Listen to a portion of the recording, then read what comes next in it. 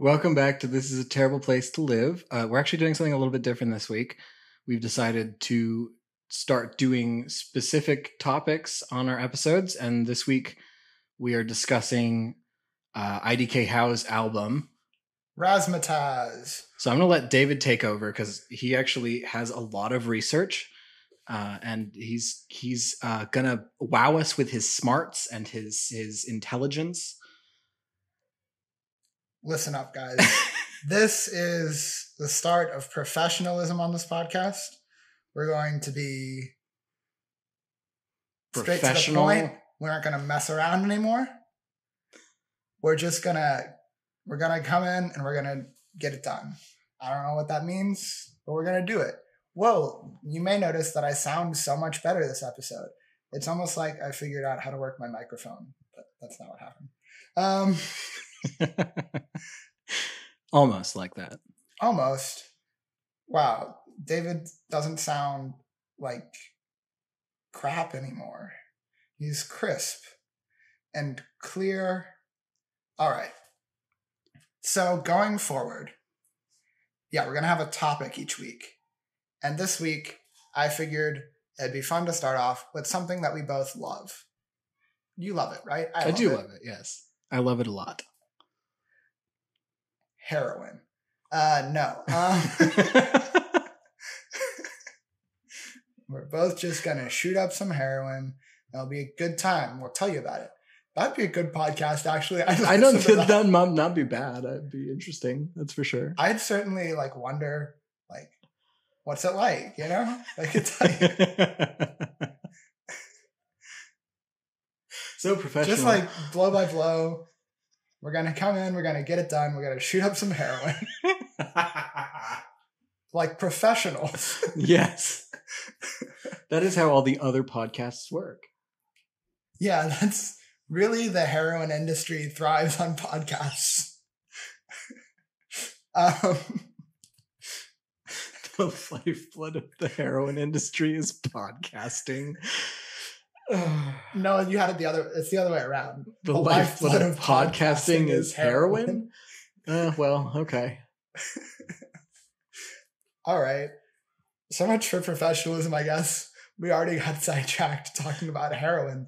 That was entirely my fault. It had nothing to do with anything. Okay, now that we have been sidetracked, we are getting back into actually talking about the album. Now that we've shot our heroin, we're back. We had to do all the heroin stuff where you don't you heat it up first? You get We just did it. You've already forgotten?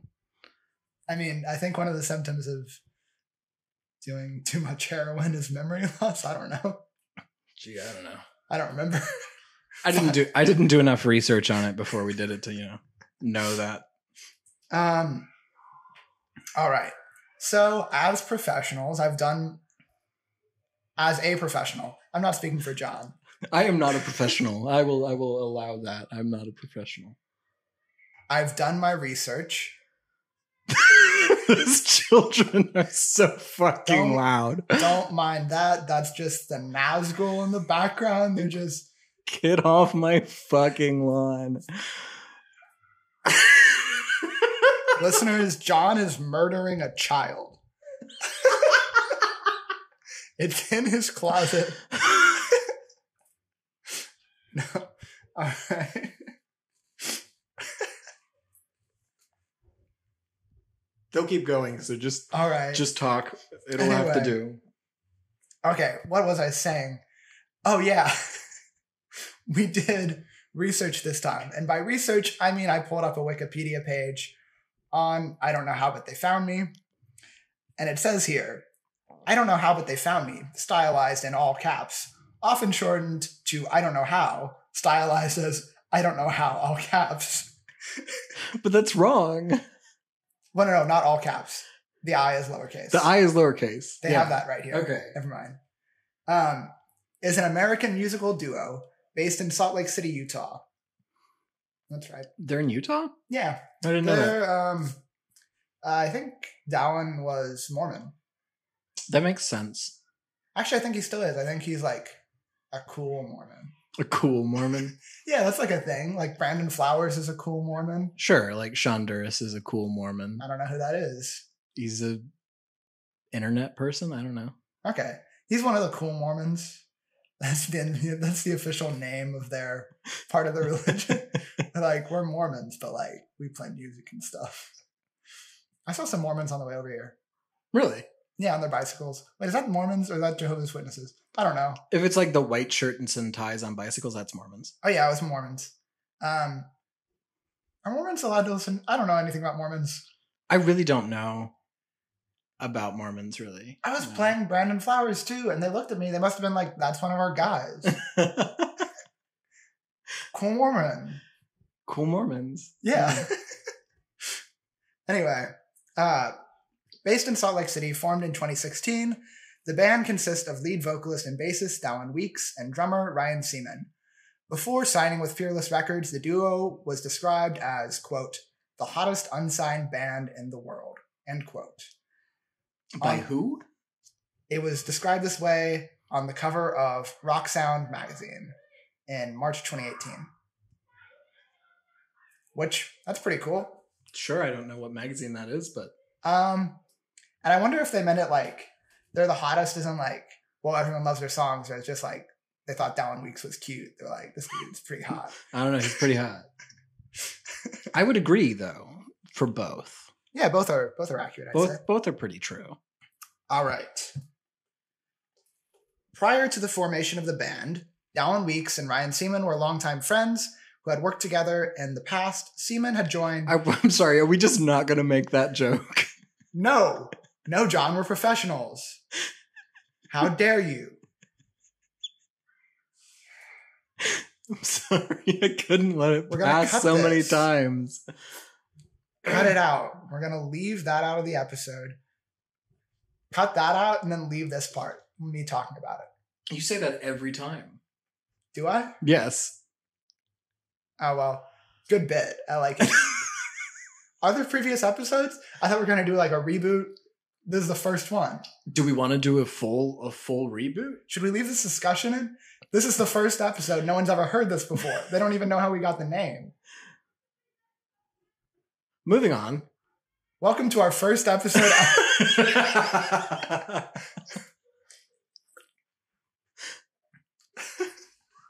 I don't want to delete our backlog. No, because then people will find it and they'll be like, wow, these guys are so professional. They got their act together from the first episode. They know. Anyway, what I was saying before I was so rudely interrupted, Ryan joined Weeks' former band, the Brobecs, in 2008 and performed drums for Weeks' solo project, including Sickly Sweet Holidays and Please Don't Jump, parentheses, It's Christmas. I've listened to those songs. Have to say, I'm not a huge fan of those, but I'm just like not into Christmas music typically, unless it's got like the nostalgia factor. You know what I mean? I guess my favorite Christmas music is rock Christmas, so I might like it. I will say there are two exceptions to the statement that I just made. The first one, Don't Shoot Me Santa Claus by The Killers, is so good. That song, I love it. And all of Phoebe Bridgers' Christmas singles are great too, because they're like sad and angsty Christmas music. Which, yes, I agree. That's good. Yeah. Which I guess this is too. Please Don't Jump, It's Christmas is angsty Christmas music, no doubt. I don't know. Their Christmas EP, I think, was better than Dallin Weeks' like solo Christmas songs. I would suspect so. Usually, certain types of people thrive better in different environments, and he seems to thrive better in a band environment. Yeah. He also had like a cover of Skid Row from Little Shop of Horrors that he'd done at one point. I think it might have been with Panic at the Disco. Yeah, I think I've heard it. It's pretty good. That's a good song. Good musical. Anyway. Initially a solo effort, Weeks had been writing and recording songs while on the road with Panic at the Disco for several years. Ryan performed drums on the record, which led Weeks to propose the idea to present it as a duo. For anyone confused as to why he's laughing, every time he says No, Ryan, it says semen. we're not going to explain it. We're going to cut this out, John. We're professionals. I can't tell how much of this is a joke and how much of this is you mad at me. The band name is from Back to the Future. I'm just going to skim through it because there's a lot here. And I'm sorry, it's from Back to the Future? Yeah. When Doc Brown, when the terrorists come to get their uranium. Yeah. Yeah, okay, gotcha. I was trying to figure out where that line was because I was thinking like Marty would said it, but no, that's not. Okay, gotcha. Yeah, they found me. I don't know how, but they found me. There was something that was in here that I thought was pretty funny, where where Dallin was talking about how the punctuation is specifically wrong in their name, where there's no comma and there's no apostrophe, and he said that he'd been in Panic at the Disco for so long where the punctuation was a big part of the name, so he felt like just leaving it out entirely. That's fair. But I mean, that's the good thing about Panic, though. If you're talking about Panic, you can just say Panic with an exclamation mark, and everyone knows what you're talking about. Or it could be like an instruction. Panic! I don't know. What's difficult is writing about like fun, because you got to put a period and then you've got to make the next part lower. Yeah, that's the same with Alone. I don't know them. It's just Michael Frenzy now. I don't know who that is. Anyway, Weeks and Ryan began. Anyway, Dallin and Ryan began secretly performing in small venues from late 2016 to mid 2017. They debuted at Emo Night, Los Angeles' second anniversary event on November 6, 2016. Emo Night? Yeah. That's a thing? Yeah. Weird. It's like lots of big like alternative bands perform there. No. I didn't know. That's like a small venue thing in Los Angeles. I don't know why I know this. I know it's not like I've been. I mean, I don't do a lot of research about bands that I listen to be honest. So this is a lot of information I did not have. I do too much research. Like, I watch so many interviews and like, if there's a line that I don't understand in a song, like what it means, and I'm like, I'll go to Genius and I'll be like, that's probably not right, but I'll take that. Like I started listening to Fen Lily recently, and she has a song called I Nietzsche, and I was like, what is she talking about? And there's like a whole thing in an interview where she's talking about how she dated a guy who was like super into Nietzsche, and she like felt jealous of Nietzsche because he was reading all of his books all the time. That's weird. Yeah. When it was to the point where like he just kept talking about like him and Nietzsche, and she's like, "This is strange." It's a good song anyway. Yeah. The weirdest circumstances create the best songs. Yeah. I get really like, I don't know, obsessive about the music that I listen to, I think. That's fair though. I do that with other things, just not music. I saw a video of Glass Animals performing one of their songs, and I was like, oh, you look nothing like what I thought you looked like. See, like if I like a band, I'm always gonna like follow them on like Instagram or whatever, so I always know, you know? Yeah. I don't follow any musicians anymore. I used to when I was like in high school and junior high. Was really big into like following musicians. Yeah. But I usually don't know what they look like. That's weird. Do you like create images in your head of like what you think they look like? Usually, yeah. Although a lot of like single person artists do the album cover as a picture of them, so then you see them. Yeah. I do that with like podcast hosts. Like I'll listen to a lot of podcasts where I have no idea what the people look like. Like Robert Evans, the first time I saw what he looked like, I was like, that's not what I thought. Yeah, I was pretty shocked when I saw a picture of him for the first time. And the same with David on Blank Check, because Griffin was in the tick, so I already knew what he looked like. Right, yeah. But yeah, I mean, that's interesting though. I guess I just don't think about that because that's not how I consume music. I like consume everything, like even connected to it. So yeah, their debut single was Modern Day Kane, which I still think is one of their best songs and very underrated. It's pretty good. Yeah. It's still definitely like up there in the list of their discography. Yeah. Then they eventually went on to release Choke, which was their first like big one, I'd say. That's how I found them. Which is my favorite song still. Really? Okay. Yes. Yeah. I think okay, we'll get into it. Okay.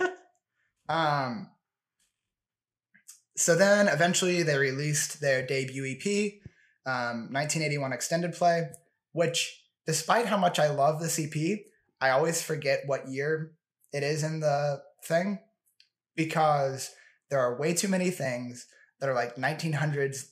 There's like the 1975, there's 1984, there's 1985, there's 1981. There's all these too many. Yeah. It's don't name anything you're making after a year unless you want people to never be able to find it. Yeah.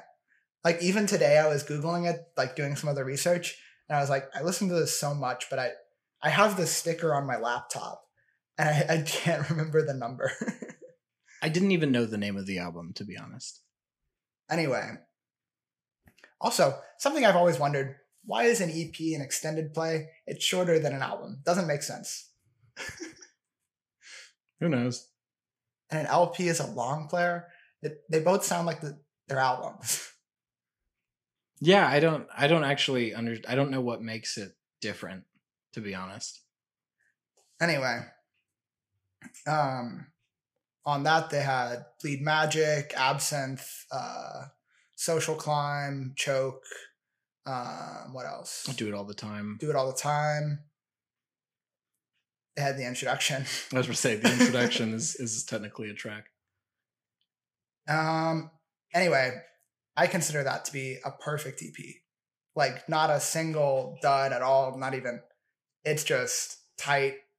Just so good. Would you agree? Yeah, it's very good all the way through. And something that we should bring up is their whole like 80s aesthetic that they've got going on, where they've got a whole like lore behind it, which is something that I can really get behind because just like as someone who's into like Star Wars and Lord of the Rings and all of that, where it's things that have deep lore, it's really cool to have that in a band where you're trying to like understand everything, like all of the details around it, like telex and all of that. It definitely makes it very, I would say, what's the word I'm looking for? It's not intriguing, but like it pulls you in really well to the rest of the stuff they do, not just the music, but like their music videos and like any sort of promotional material, because it's telling a story. 21 Pilots does similar stuff with their albums where they'll have like stories around the specific albums, but this is more generalized where it's around the band. Yeah. And that makes it, because like 21 Pilots still have like separate arcs, like Blurry Face and Trench. I don't know if they did as much for Vessel. Did they? I don't think they had one for Vessel really, because that was kind of coming back from having the band kind of dwindle off. So yeah, and those I'd say are more concept albums than these are. This, it's more a concept band. Yeah. You know what I mean? And something that I think we've probably talked about is that the whole like aesthetic and idea for it is that the band, they made songs in the 80s, but they weren't popular at that point. They never made it. And now all of these songs are being found and released. And in an interview, Dallin Weekes had talked about how it's all based off of the show Stairway to Stardom, the aesthetic of that show, and just how weird and like off kilter it is. Yeah. Which, go watch those videos. They're so good. They're pretty fantastic.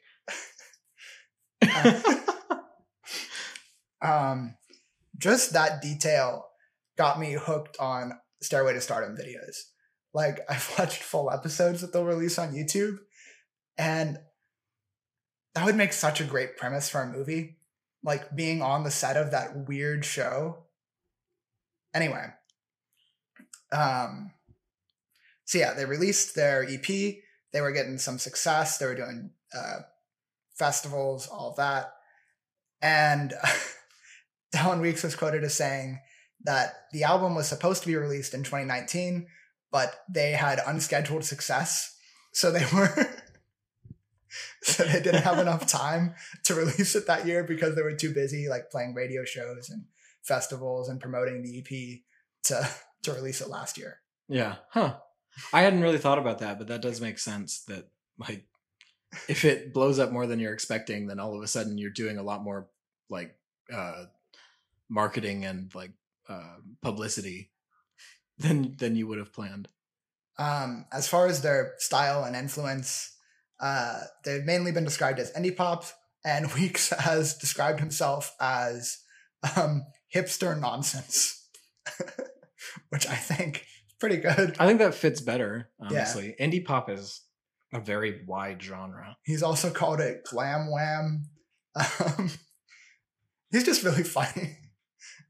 Like him a lot. He's a great frontman. He's very self-aware, which is great because you don't expect someone like making this type of music to be self-aware, but like the entire premise of the band is like a self-aware idea. Like the concept is self-aware. Yeah, and even on 1981 Extended Play, so many of the songs are satire of that style of music, like Absinthe and Do It All the Time, where it's just this played up like macho version of what a rock star should be, right? Mm-hmm. Yeah. Which I think is very smart. I always like it when a band is able to pull that off. Like The Man by The Killers. Great song. Anyway. Oh, when I was doing this, I went to an album review for Razzmatazz, and they said, if you like, you'd be into this album basically if you're a fan of the 1975 or The Killers. And I thought, man, they've really got me like pigeonholed. They know who I am. Anyway, so this album was delayed. It was supposed to come out like pretty early this year, I believe. And then it was supposed to come out like 2 weeks earlier, but it kept getting like pushed back because of mixing and mastering with COVID and all of that. But it finally came out. What's the release date? Anyway, it's out now. That's the important part. We've listened to it. It's out. It's good. It's so very good. Anyway, I've been kind of hogging things for a while. We're finished the Wikipedia part of it. Anything you'd like to add? Any details, anecdotes? Good music, yeah. Well said. Thank you. Your contribution is unbelievable. I don't really know much about like their history or like their background and stuff. I know of a large number of the band just because like I know the members from other bands they've done. Yeah. So that's basically it for me. It's just something that I think is interesting about them is that like they didn't want to like ride off of that though. Like why they've been doing their shows secretly is because they didn't want to just like, oh, we have all these fans from Panic at the Disco, from Falling in Reverse. We'll just take them, start our own thing. In their Spotify description, they said that they formed and for a year they denied their own existence. And then after like the end of the description, it says they still don't exist. I mean, that is kind of the premise of like the storyline though, is that like they existed, but nobody knew. Yeah. So did they really happen? I guess. I don't know. Something that's interesting on the new album, as far as this whole storyline with Telex, I guess we should explain that to the listeners. Telex is like this big corporation that's involved in the story of this band, like a record label type thing that's in the lore of the band. But something that happened with this new album that I hadn't known about until today was on the physical copies of this album. They have 2 spoken word parts. I thought they were songs, but they're actually spoken word things. Okay, interesting. The first one is called Indoctrination, and the words to it are Indoctrination Program Designation CV-M51D. Congratulations, you've been selected. You are special. Only the very best and brightest are considered for placement in our temporal arts program. We invite you to follow along as we work together to decode and exploit the secrets of time and space for our benefit. Each volunteer pairing will be assigned a chaperone. Our white shadows will oversee your progress. Be sure that our company's interests maintain the highest priority throughout your journey. Please enjoy your experience and remember, this is on our side. Time is on our side, sorry. That's interesting. That actually clears up some of the interesting things about their music videos.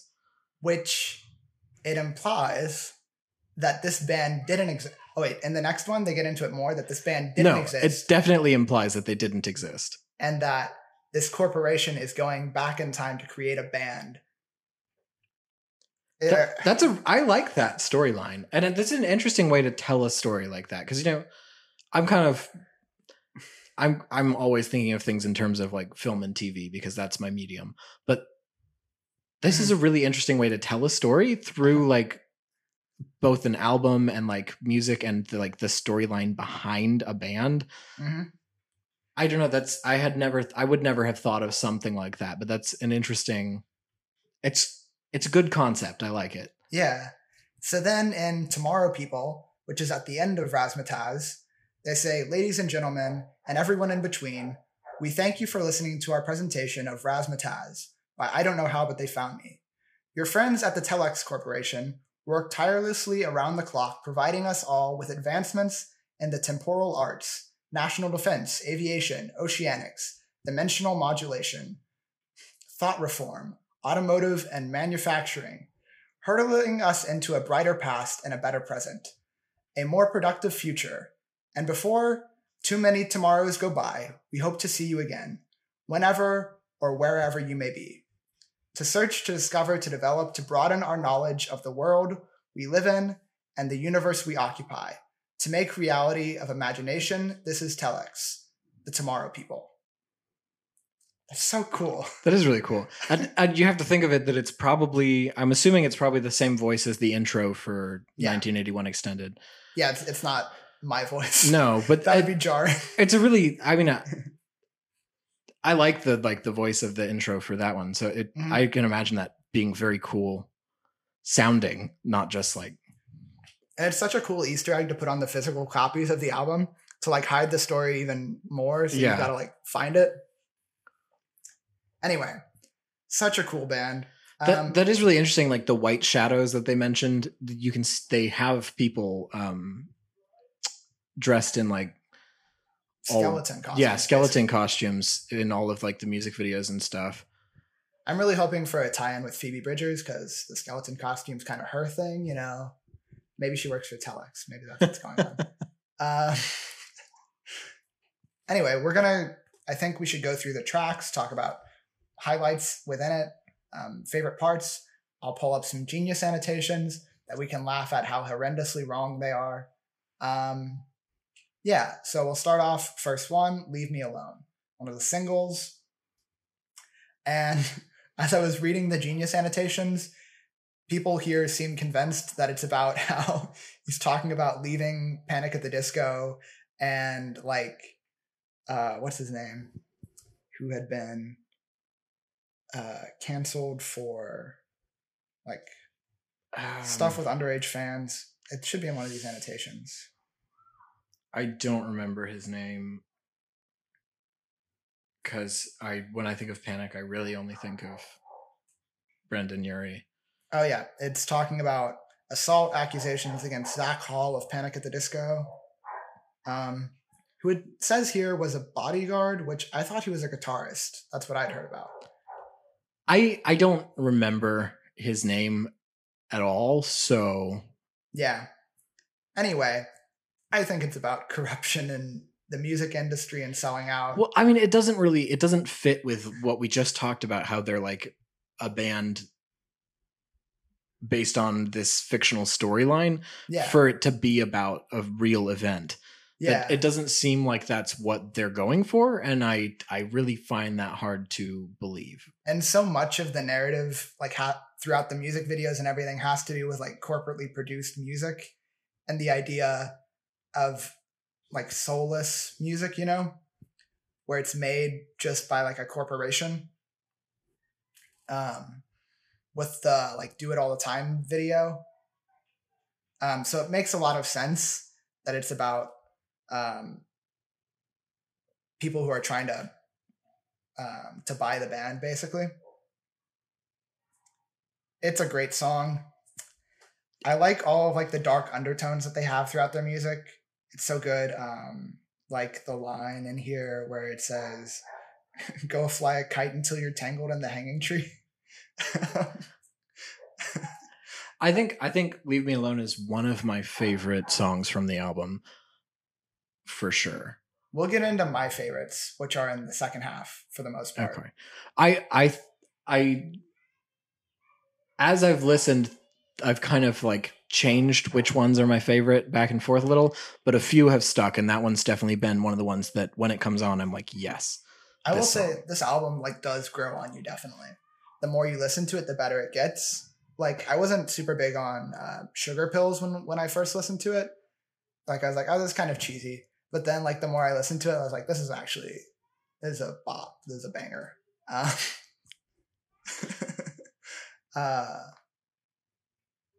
So yeah, after that in the track list comes Indoctrination, the one that I read to you. Then there's Mad IQs, which is still, I'll say, probably my least favorite. Yeah, I think it's probably the weakest. But just because it just feels kind of generic. There's nothing wrong with it. It's just not fantastic, you know? It fits their sound really well, but it's not distinct enough to like stick out as like a favorite. You know what I mean? Yeah, yeah. Oh, and I didn't mention it, but the album is produced by Tim Pagnotta from the band Sugar Cult. And he's produced a lot of like really popular songs like Shut Up and Dance by Walk the Moon, Talk Too Much by Coin. He produced Saint Motel's entire Saint Motel-Vision album. He produced a song for Poppy, American Kids. He's really good. I like his work. I just think it's worth mentioning if we're getting into all the details of it all. Yeah, might as well. Yeah. That's something that I always think is interesting, like seeing what producers produce which things and the similarities between them. And I don't know. I like following a producer as opposed to a band as well. Producers deserve way more credit than they get. They are responsible for a lot of the actual like sound of the music. Mm-hmm. Like the band is still responsible for like the style and whatnot, but the producer is way more responsible for the sound and the feel of the album. Which is why I think Jack Antonoff is one of the best musicians of the century. Anyway, that's just an aside. He still should have won that Grammy. Anyway, wait, if we deleted the other episodes. I mean, Jack Antonoff should have won the Grammy last year. That's all I'm saying. So on this one, Mad IQs, I don't know. I haven't thought about the lyrics that much for it. I just don't revisit it that much. And I'll say it's the only one that I don't really revisit. Yeah. All right. That's cool. So bad at this. I can't even remember what Mad IQ sounds like off the top of my head.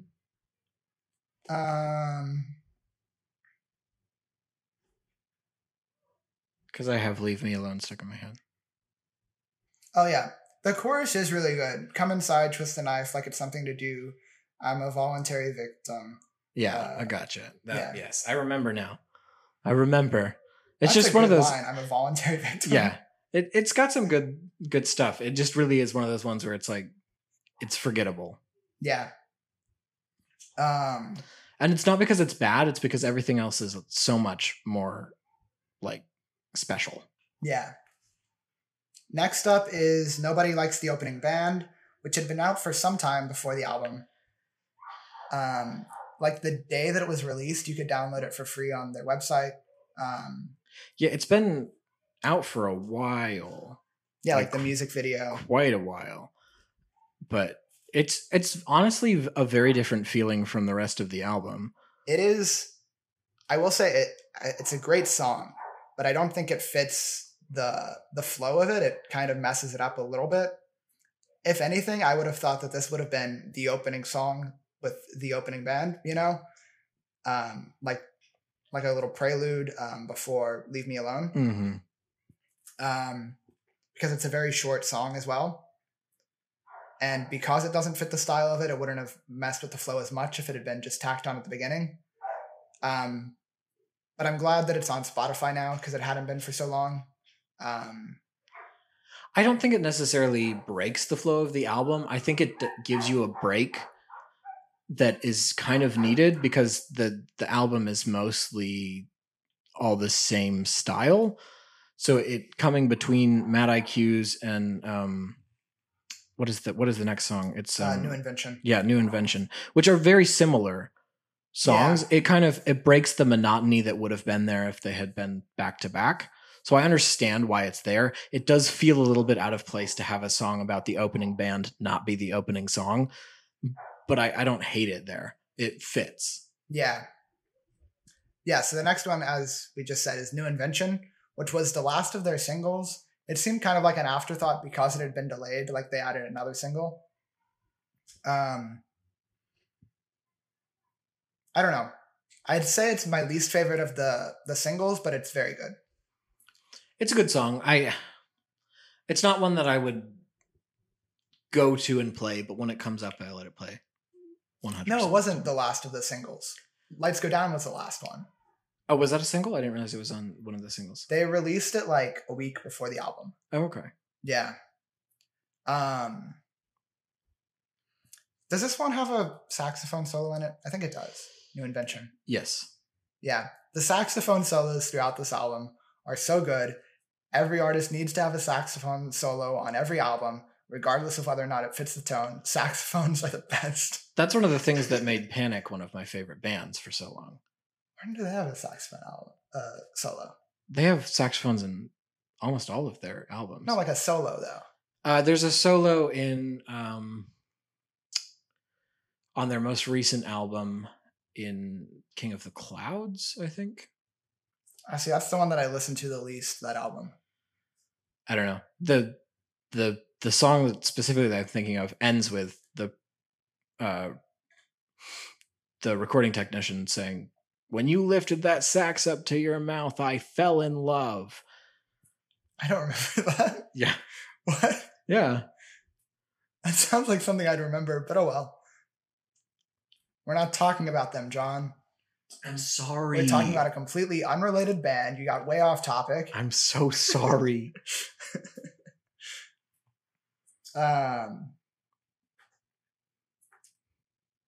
Yeah, so this song, it's very much about being in a relationship and just being a product of what that person wants, where you're changing yourself so much to be this person's thing, right? Which also fits with all the themes of changing yourself to fit what a record label wants throughout the whole album. I think that's kind of cool. Good song. Anyway, I didn't think through talking about every single song. We can skip to like what your favorite is, because people should definitely listen to the whole album. I think it's great, but we don't need to necessarily mention every song. Okay, we'll skip a few. But I mean, we have to talk about From the Gallows. That's what I was going to say. From the Gallows is my favorite song on the album. It's the next one. It's very, very good. I love like the style of it because it's not the same as the rest of their stuff, but it fits really, really well, like surprisingly well. Yeah, it definitely blends well, but it is unique in itself. It's very like 30s almost. And the beat of it, you know, the way that it goes up and down. Yeah, it definitely, it's not the modern feel that the rest of the music takes. Although I do say, like, with all of their 80s influences that they have, they're one of the artists that I think, like Declan McKenna as well, and the 1975, they do a very good job of taking old influences and modernizing them very like effectively. Yeah. And not being like Greta Van Fleet, where their whole thing is that they just sound old. Yeah, they don't sound old. They just make music in the same style as like different eras. Like it's not like it's like the difference between making a film in the style of an era like a noir versus making like a film that's like purposefully like grainy, like the difference between like mid 90s and Stranger Things. Yeah. Something that I did hear when I was, well, not here, but I read when I was reading up earlier today was that someone compared I Don't Know How But They Found Me to Stranger Things, and that it's the musical equivalent, which I don't think is accurate. No, but it's talking about like our generation and the nostalgia for the 80s, which we never experienced, and how how old is Dallin? Because he's Dallin experienced it. He experienced it. No, but I mean, like for the most part, I'd say that their audience is probably younger, yeah. But talking about how the Duffer Brothers, they're channeling like old Spielberg and like John Hughes, and talking about how you can see their influences in Stranger Things, and they're making it a new story with the types of characters that you'd have in modern movies. And the way that I Don't Know How But They Found Me is similar is that they're making the kind of music that you would have made back then, but they're modernizing it in subject and broader like presentation, which I think is a fair comparison, but I wouldn't necessarily say that. I see what they're saying, but I don't think I necessarily agree completely. Yeah, I understand what they're getting at, but I would disagree mainly on the premise that I feel like the Duffer Brothers are more of on a nostalgia train than anything else. Mm-hmm. I don't think that they really are making 80s style stories, more as they're making like it's going to sound weird to say it, but 80s porn, where it's like nostalgia for the 80s, not nostalgia of the 80s. I don't know if that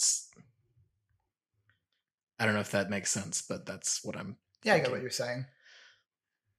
Anyway, From the Gallows has a spoken word interlude in it that is in the voice that the other parts at the beginning and the end would probably also be in, and the introduction for the last EP, and the part in Modern Day Kane. It's a voice that's very robotic and keeps coming back throughout their music. Yeah, it's a little bit different from the introduction, but it's the same type of thing that they're doing, though. Yeah. And it says in that, darling, Lord knows you're beautiful, but you're evil. Fact is, you're downright vicious too. But each night I look up at the stars in the sky, and I can't help it. I still wish I was with you. And it's so weird and just like unsettling, but I love it. It's so good. That's such a great example of what they're doing throughout their music. They're taking the style of like the 30s in this song, and then they're putting like their own spin on it, where this is something that never could have happened in the 30s. Yeah, no. It's a very, I would, you got me on the comparisons to like what it is. I think it is much more closely resembling what Maniac did, where they're taking something that is from a specific time, but doing it in a modern way, where it's like, this is a song from the genre and era of like the 30s.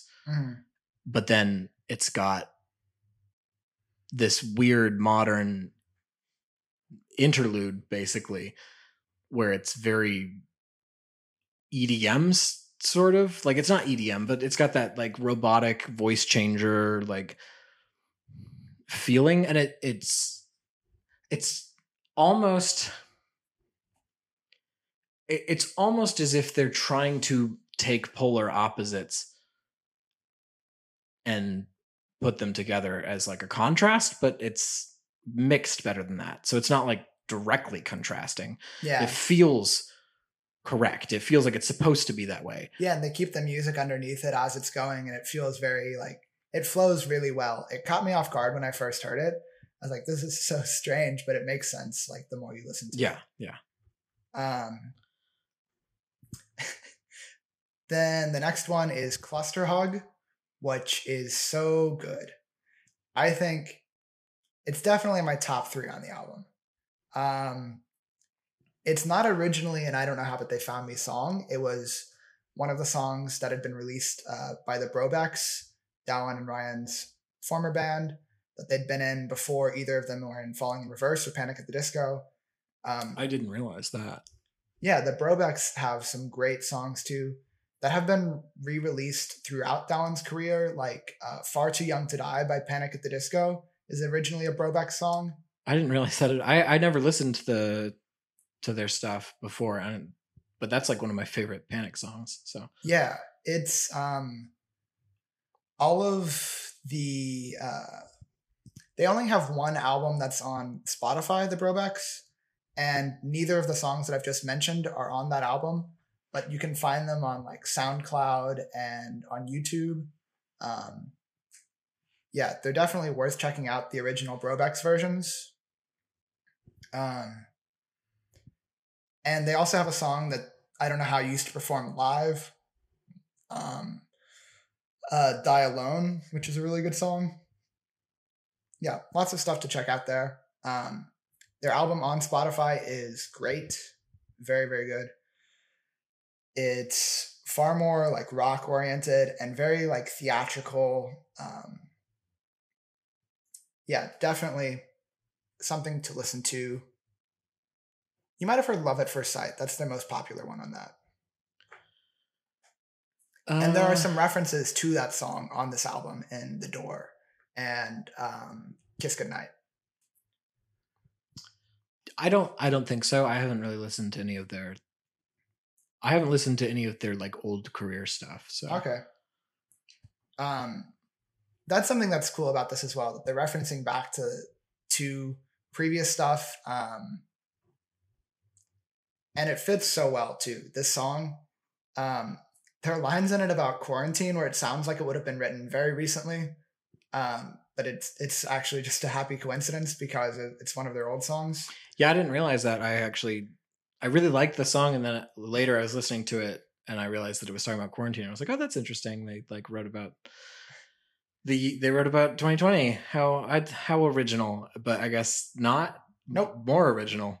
Yep, they did it back in the day. They did it before it was cool. Yeah. But this song is so, I don't know, I relate to it a lot, honestly. It's definitely one of my top 3, like you were saying. Yeah. It's a really good song. It fits with the album. But it's also just a really good single.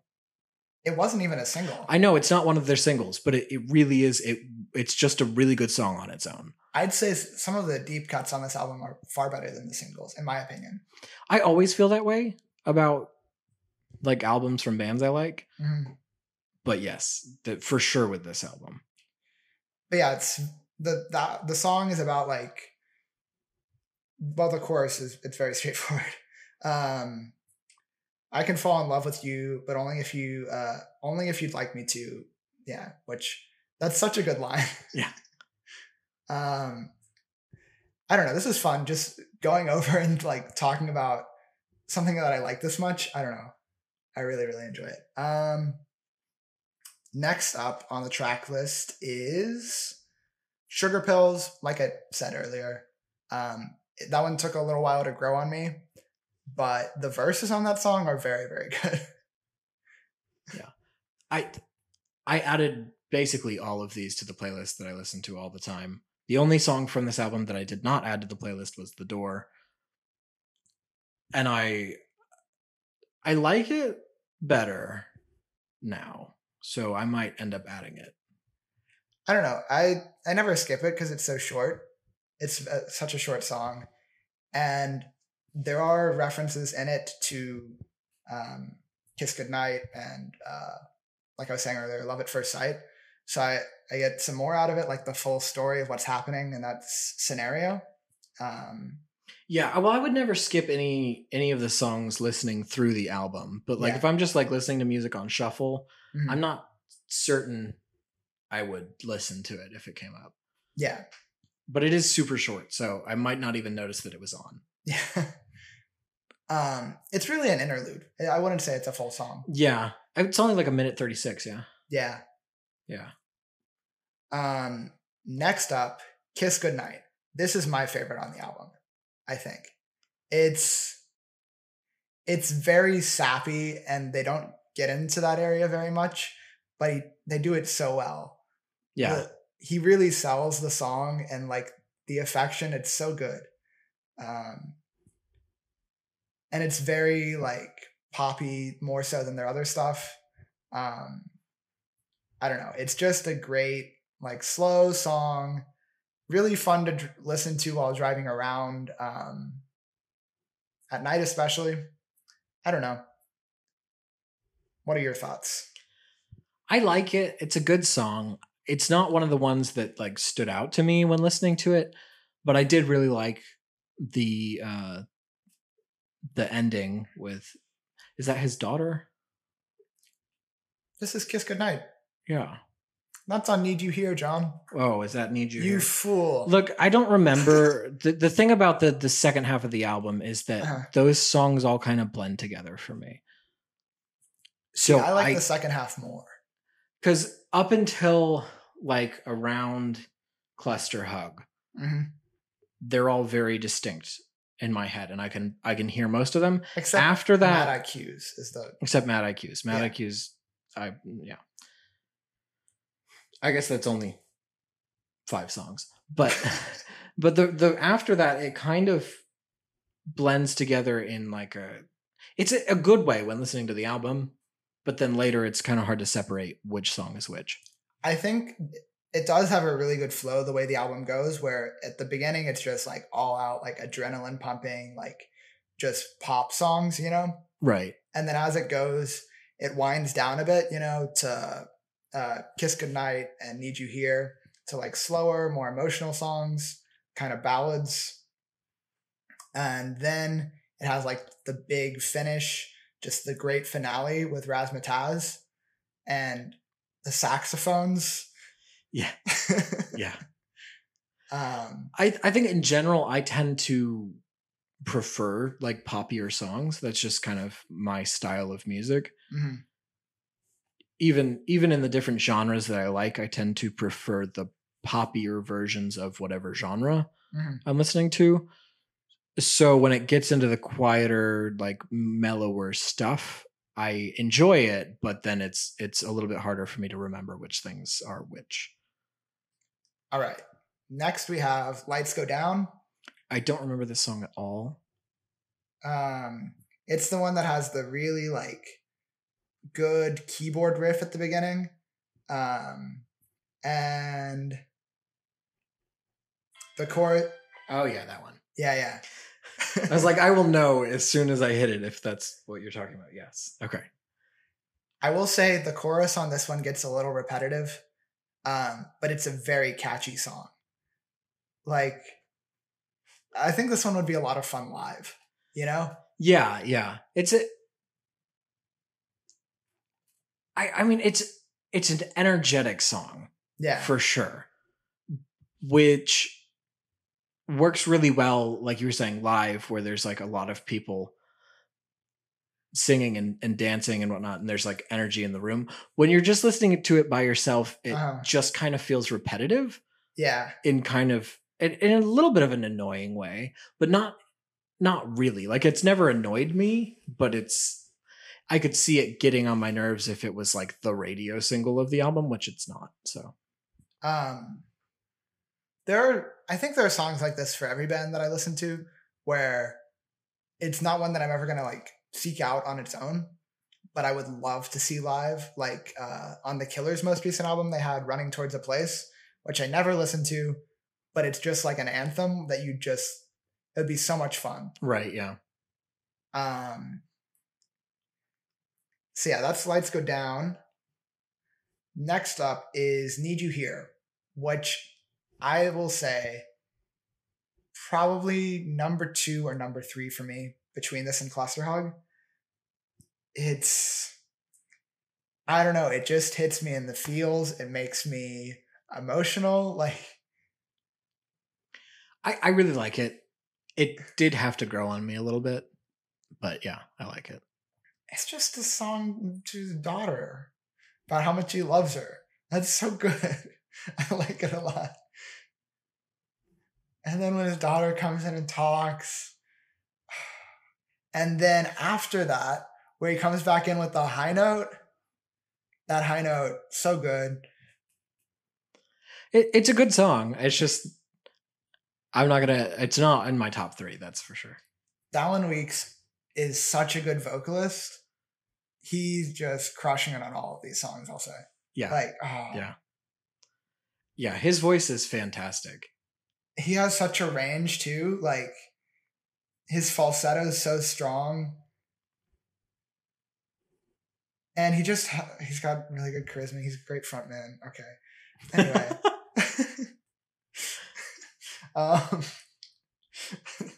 Yeah, this entire episode is just talking about how much I like Dallin Weekes. The next one is Door. We've already talked a little bit about Door. We talked about Door. It's just an interlude. Then is Tomorrow People, the one that I read to you. Right. Then Razzmatazz. It was a single, and you'd initially said not a fan. Yes, that's true. I initially said not a fan. It is my 3rd favorite on the album. It's so good. It is fantastic. And honestly, it's all in the saxophone. What a finale. It really, when I saw that it was the last song on the album, I was like, that's an odd choice. But then after the album, it really is the best closing song for this album. It rounds out everything. It feels like the perfect closer. Like, if they don't close concerts with that song, they're crazy. Oh no, that'd be so much fun. I hope that like a live saxophone player, that'd be so cool. That would be really cool. Do they play saxophone or did they have someone? I'm sure it was someone hired. Yeah. And they seem like they're pretty attached to like just doing the 2 of them for their live shows and doing interpretations of it. So I don't know how much sax there would be live. Mm-hmm.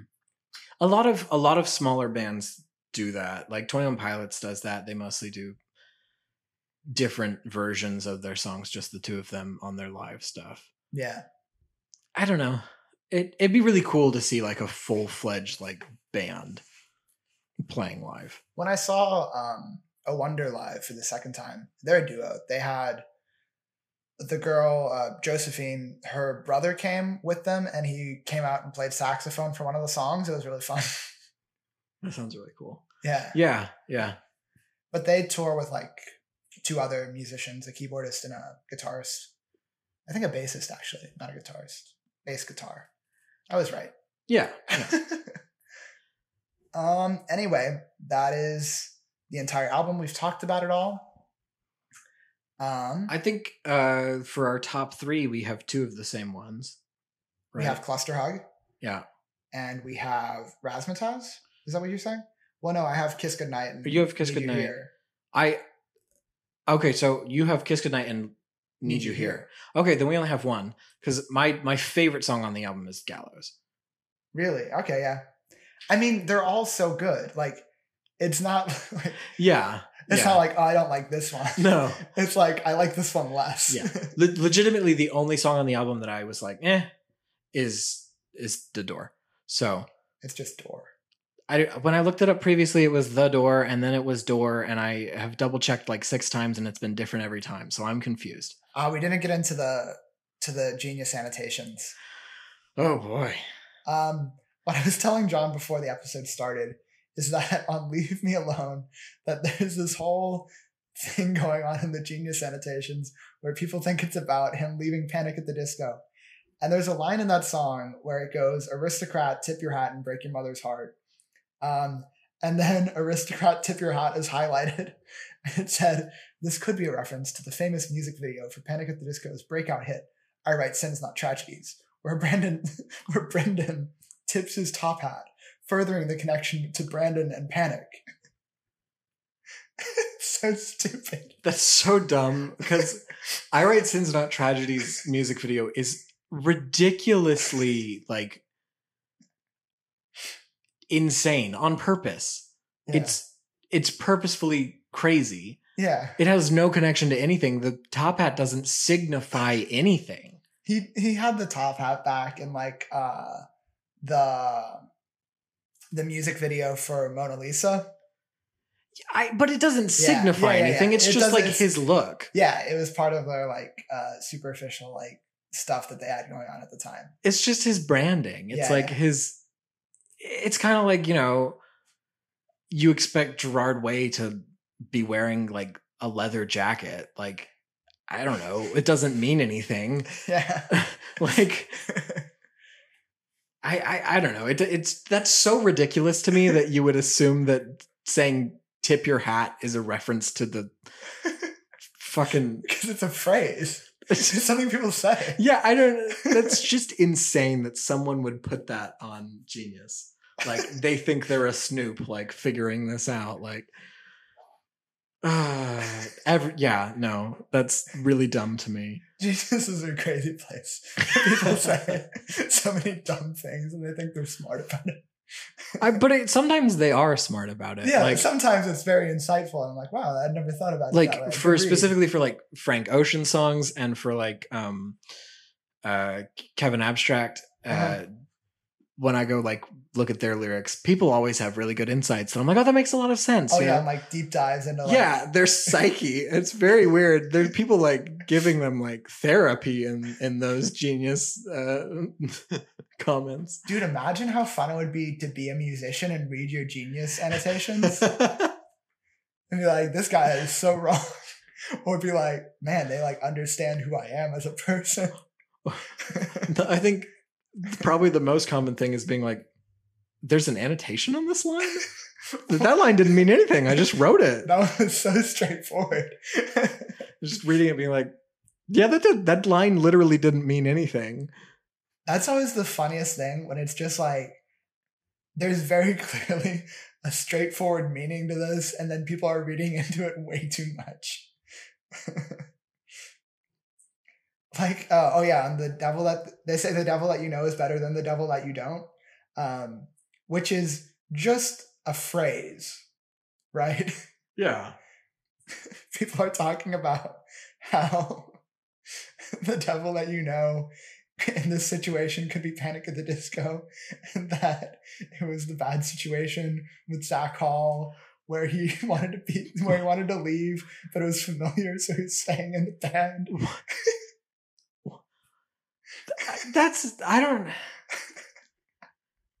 I mean, he could have written that line as something about his personal life and feeling like he can't leave Panic. Yeah. But it feels like a real stretch to be like, and this is about how there was a controversy around their security guard and he really hated that, but he couldn't leave. It feels like you're being like, he knew and hated it, but just didn't leave because he felt trapped. It's like, well, there is a thing that they link in that thing where they have a screen cap of a tweet by his wife where she said that she had been like made uncomfortable by like sexual comments that guy had made, but Dallin couldn't like do anything about it because he needed to keep his job, and it was the whole thing. I mean, but it just feels like a weird thing to assume about such a innocuous line. Yeah, there's so much audacity to be like, I understand what they're getting at here. I know. I know what this is. I understand what you're saying. It's how I left this code for me. I get it. Anyway, so now we've gone through the album, and I have devised for going forward when we'll be talking about specific pieces of media, which will be either albums or a season of a TV show or a movie or something like that. We could do a book if we wanted to, but I don't want to read a book. Sure, yeah. I feel the same way, but if it gets to that, we'll do it. But I've decided to come up with a scoring system that we'll do. Okay. So each of us have 2 stars that we can give something. So a perfect score would be 4 stars, right? And we can give it 0 stars. So there are 3 options. You give it 1 star, 2 stars, or 0 stars. Okay? So then our combined score will make it somewhere between 0 and 4 stars. Gotcha. Okay. And for you rating it, it would be 2 stars would be go consume this piece of media. 1 star would be like, I don't know, do what you want. 0 stars would be do not consume this piece of media. I beg of you, stay away from it for your own good. So that'll be our scoring system going forward. If we keep this format that I've decided is a good experiment. I mean, I like it. It sounds good. This is the first time I'm hearing of it, but I'm good with it. It sounds good to me. So I would give it 2 stars. Yep, same. I'd give it 2 stars. All right, right off the bat, perfect score, 4 stars. Go listen to this album. And that's been it. This is a terrible place to live. Slightly less terrible. Still a place to live. I've gotten my act together. I think I've been dragging this podcast down, but now I'm contributing. I've become. We'll. Yeah, we will. Uh-huh. Cool. Amen.